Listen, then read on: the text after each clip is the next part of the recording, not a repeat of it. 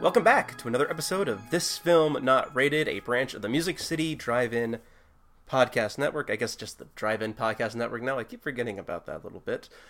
Where we try to not rate movies. Basically, we're on a quest to prove the internet right in its claim that movies and their quality are completely one way or the other. It's good or bad, the greatest thing ever, the worst thing ever. However you want to slice it. No matter how hard we try, we seem to fail constantly. Maybe today will be different. Of course, this is a spoiler-filled podcast show, so if you haven't seen the movie that we're talking about, which this time is a weird one, because usually this is a movie that I would be in the gauntlet for, but circumstances and chance deemed otherwise. It's my turn. It's your turn. What movie is that today? Asteroid City. Wes Anderson's Asteroid City, the movie. Based on Asteroid City, the fictional play about a fictional play being created on stage as a play. Okay, you want me to break down what this movie is? It's a play. You don't really get this from the trailers. It is a play, Asteroid City is, in the context of the movie. And this movie is also the story, so it is Asteroid City, the play about the kids in the science fair, being told along with the fictional making of that play, which is also told as a play put on screen. Don't turn us off yet. So I'm ready to go for the gauntlet like when you are. All right, well then let's just go ahead and jump right into that. This time, I'm going to start with this question, because it seems to be the one that most people online don't seem to not have an answer for, and that is, what is the point of the story? What's the point the movie is trying to make? Son of a bitch. Okay. There's a scene, spoilers, where Margot Robbie cameos as an actress whose role was cut from Asteroid City, the play, which is the main movie we're watching. In a moment of need, the lead actor who plays the father of one of the kids in the science fair and the main character, this is Jason Schwartzman, the actor playing the character, okay? When we're in that mid-tier, when he's just the actor in the movie, he's at a crisis point where he's not understanding the play that he's putting on. And it's not that her reply to him is necessarily the answer to that question, but after he gets an answer on how to move forward with Adrian Brody, he has this moment where he has to address his character's relationship with his fictional wife from a cut scene. Everything that's happening in that scene includes Wes Anderson just making a movie in his style. In that scene, in that movie, those actors are playing actors, dealing with the sorts of struggles actors may have to deal with in certain types of, periods, where they are affecting the drama of their real lives and the drama of the characters' lives in the story, the third layer story, at the same time. Any meaning you give to just Asteroid City, the play, happening on that third level, doesn't take into account the point of telling the making of the story. And anything that dismisses the value of the story being told in Asteroid City and just focuses on the making of it doesn't quite cover everything either. That scene, I feel like, blurs the artistic vision of all layers of the story at once. So, I guess in short, it feels to me like the point of Asteroid City is to tell a story at the same time as telling you the importance of making that story. If it even has a point. If it even has a point. So that's what gets me, is like there are like multiple points in this movie where a point is almost lost I'm gonna get myself buzzed out anyways. I'm gonna give another subjective opinion. I don't think the Gauntlet is appropriate for this movie. All right. So you know what? I feel like it would be very easy for someone to look at this movie and go, the point is to be pretentious. that is another valid point. So let's just get out of this. Wes Anderson movies are like one of the weirdest films to review. Particularly this one. Like, most of his movies have some sort of point or just like push along story to it. Like his one. Yeah, one there's like a through line, a reason for telling a story that like drives. Yeah. Yeah, like the Grand Budapest Hotel. A widow died. The owner of the Grand Budapest Hotel is being framed for it. We need to solve the we need to solve the problem.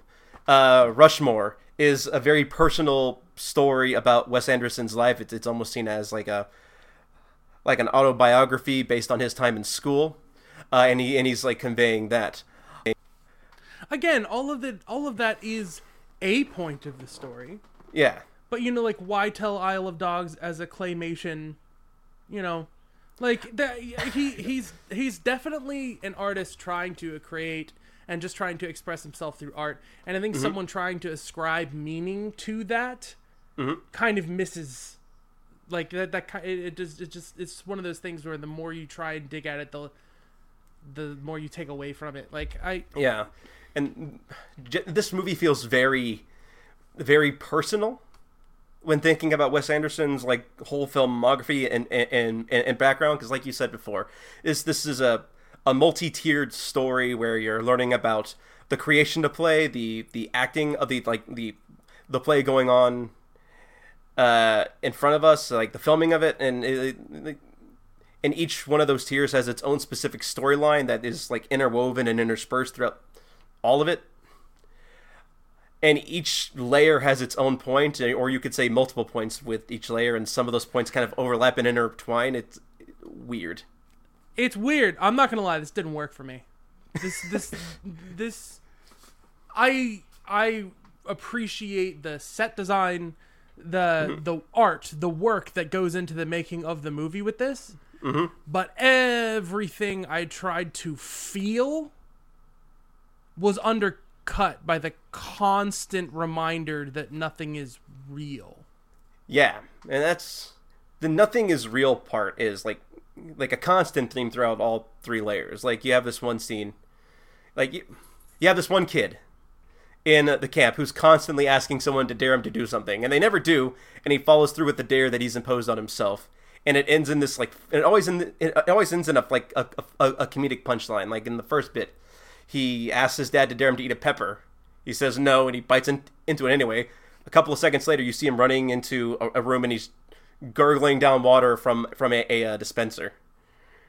Another time, he asks someone to dare him to jump off the roof. They say no, and he jumps off anyway.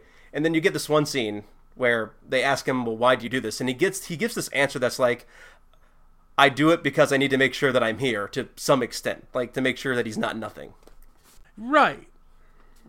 Yeah, and there's like a way to hear that and be like, aha, like, you just go and you keep doing things, But also at the same time, the way the kid freezes and has no answer for a second and has to come up with one, yeah, I think speaks also volumes.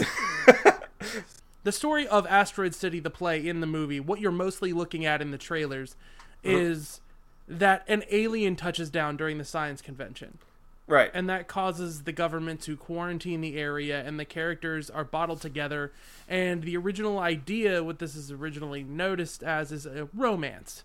You have a father and son gradually fall in love with a mother and daughter separate from them. Yeah. The mother being an actress, the father being a wartime photographer, and so many things happen that are inconsequential, seemingly. Like the father capturing a picture of the alien, right? Yeah. And that does, in the end, help the quarantine be lifted. But also, nobody questions whether it's, like, real or not. Like, it's so... there's a lot of... just stuff happens. And I feel like we're also supposed to be the alien. Like, we're supposed to be the outsider. Like for the movie worked for me. Like I was thoroughly entertained from start to finish. I didn't have a lot of problems with it, to be completely honest.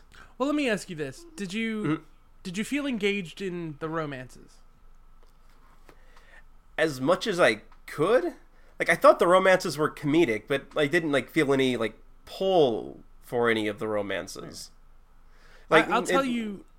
I laughed once watching this movie. Wow. Okay. And not that the point of a comedy is to laugh. Generally, it was entertaining. That's fine. Mm-hmm. But there's again, everything about this just feels it's got this sort of 8.5 vibe to it. That the making of it was so just gradually became about the making of it, that everything gets messy, and then they just like keep the mess on the screen. Right. And there's that bit where Bryan Cranston just is in Asteroid City. And he's like, oh, I'm not supposed to be here. And he like just ducks off. And it's like, I have a feeling that would happen. Wes Anderson has been quoted as saying if COVID hadn't happened when they began to write this movie, there probably wouldn't have been a quarantine in the movie. I think this movie started as an idea. That idea being an alien, like outsider's perspective, impacts the lives of a few quirky people in Asteroid City.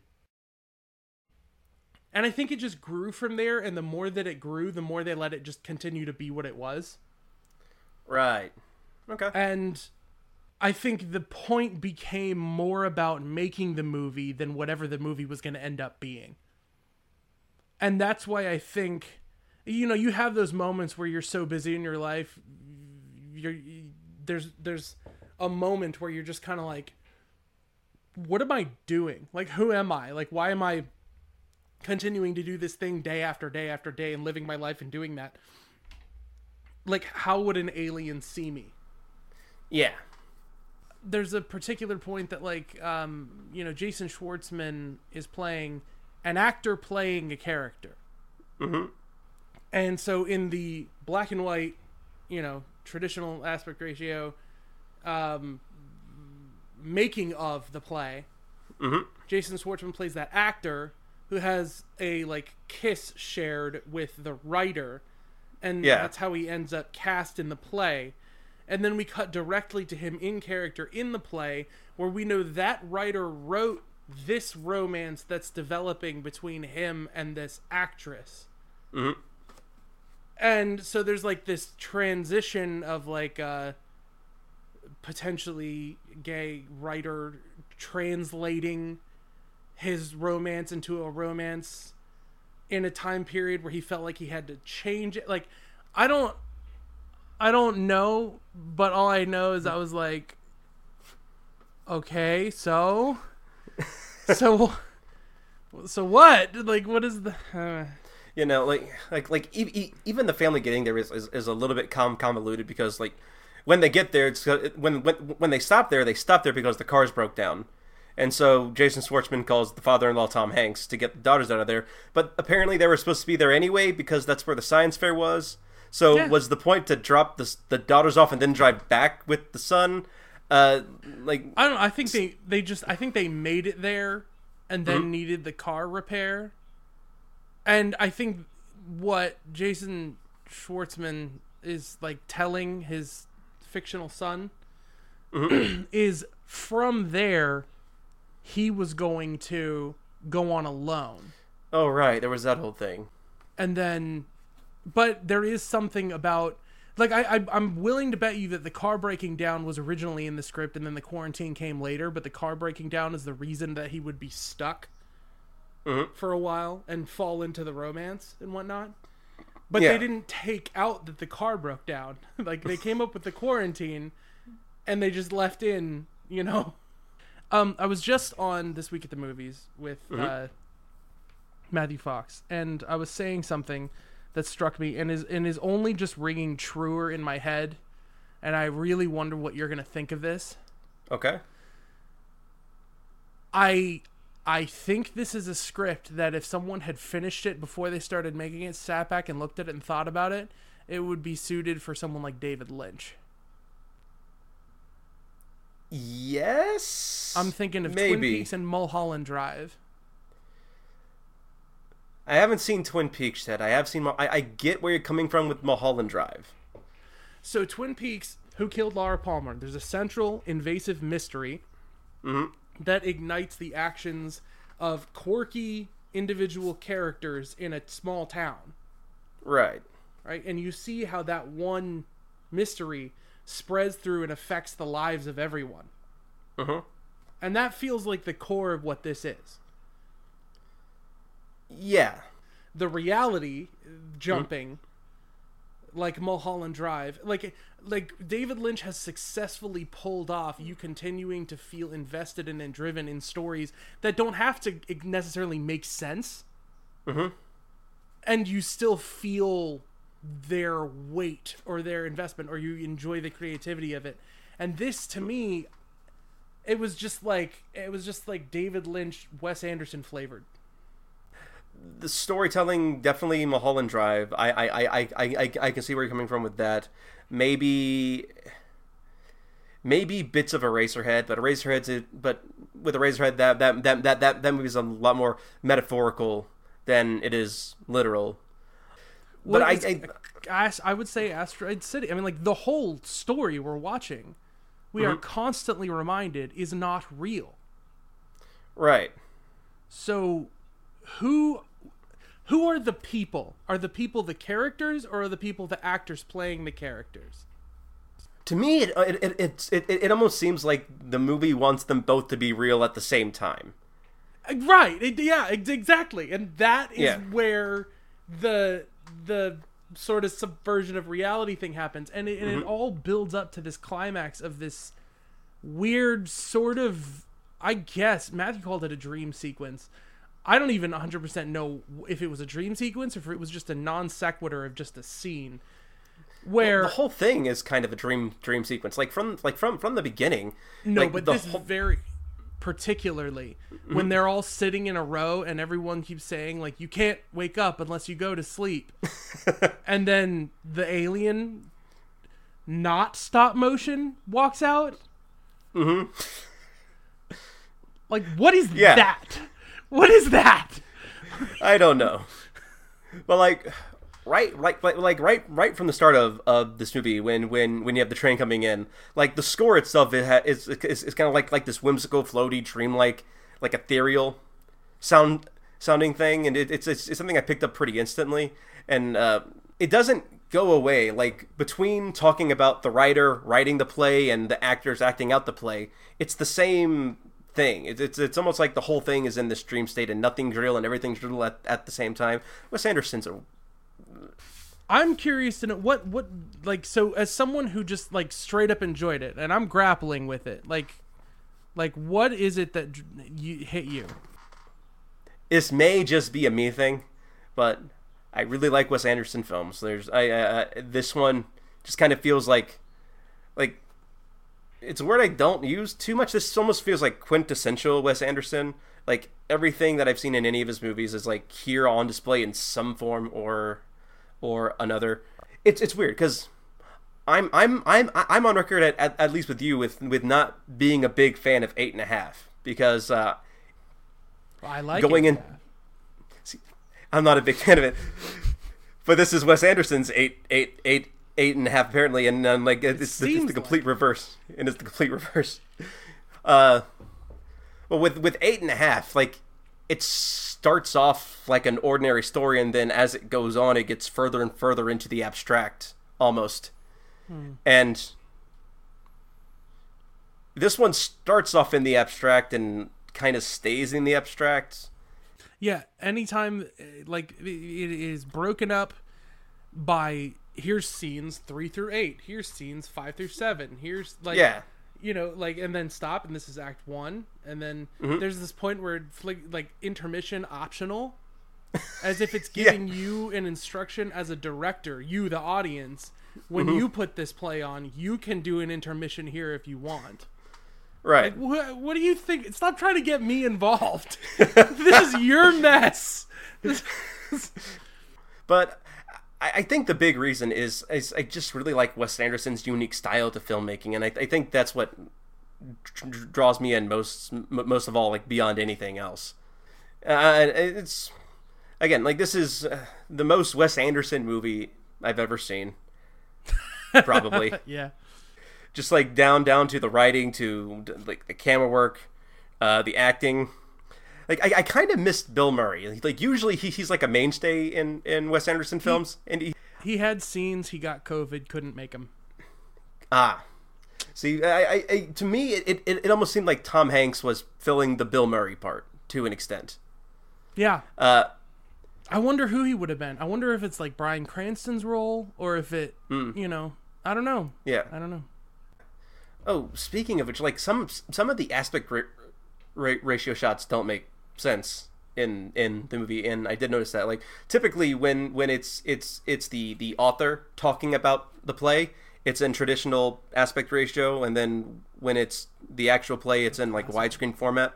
Yeah. There's one time during the play section, and it's when the kids are showcasing their science experiments, it switches to that traditional format, and only for that brief time, and only when it's focusing on the kids. I don't think there's a hard and fast rule for any of that. Like that classical. I don't know if it's 4:3. That's the only reason I'm not saying it. Is whatever it is.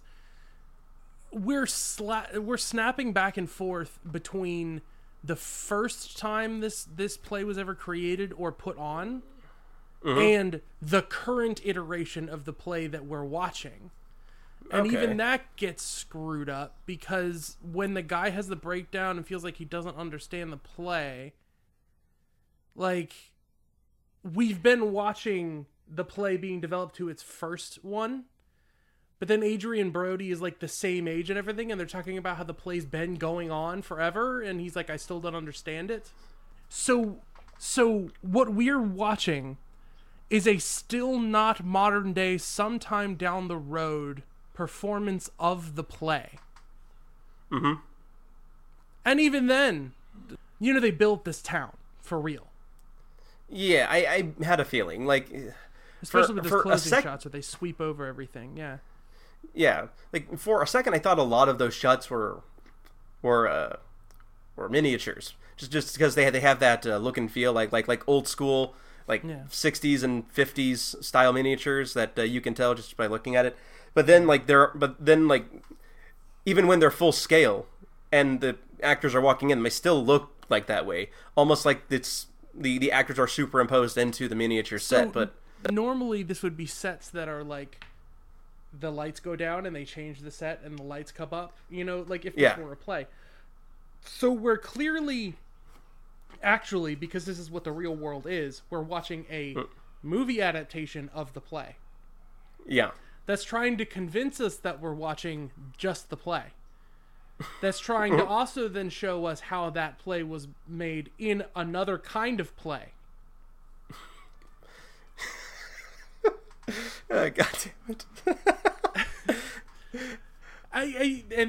That was the thing. Ultimately, this feels like this must be how people who live in Hollywood, how their lives are. You have real life drama while you're studying fake drama, engaging with other people working on their fake dramas that entwine with their real life drama.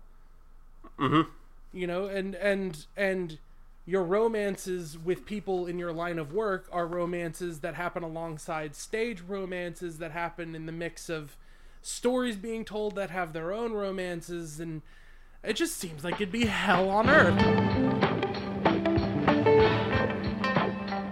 Well, I enjoyed it. You not so much. We'll see. Jury's still out. We don't rate movies on this podcast. Yep. But that said, again, thank you for watching. We are This Film Not Rated, again, a branch of the Drive-In Podcast Network, where you can find other bits of programs to watch. But for the time being, I am Curtis. You can find me at TalkAnimeGA on Twitter. And I'm Eric, and you can find me at High Contrast FLM. And we are This Film Not Rated. You can find us at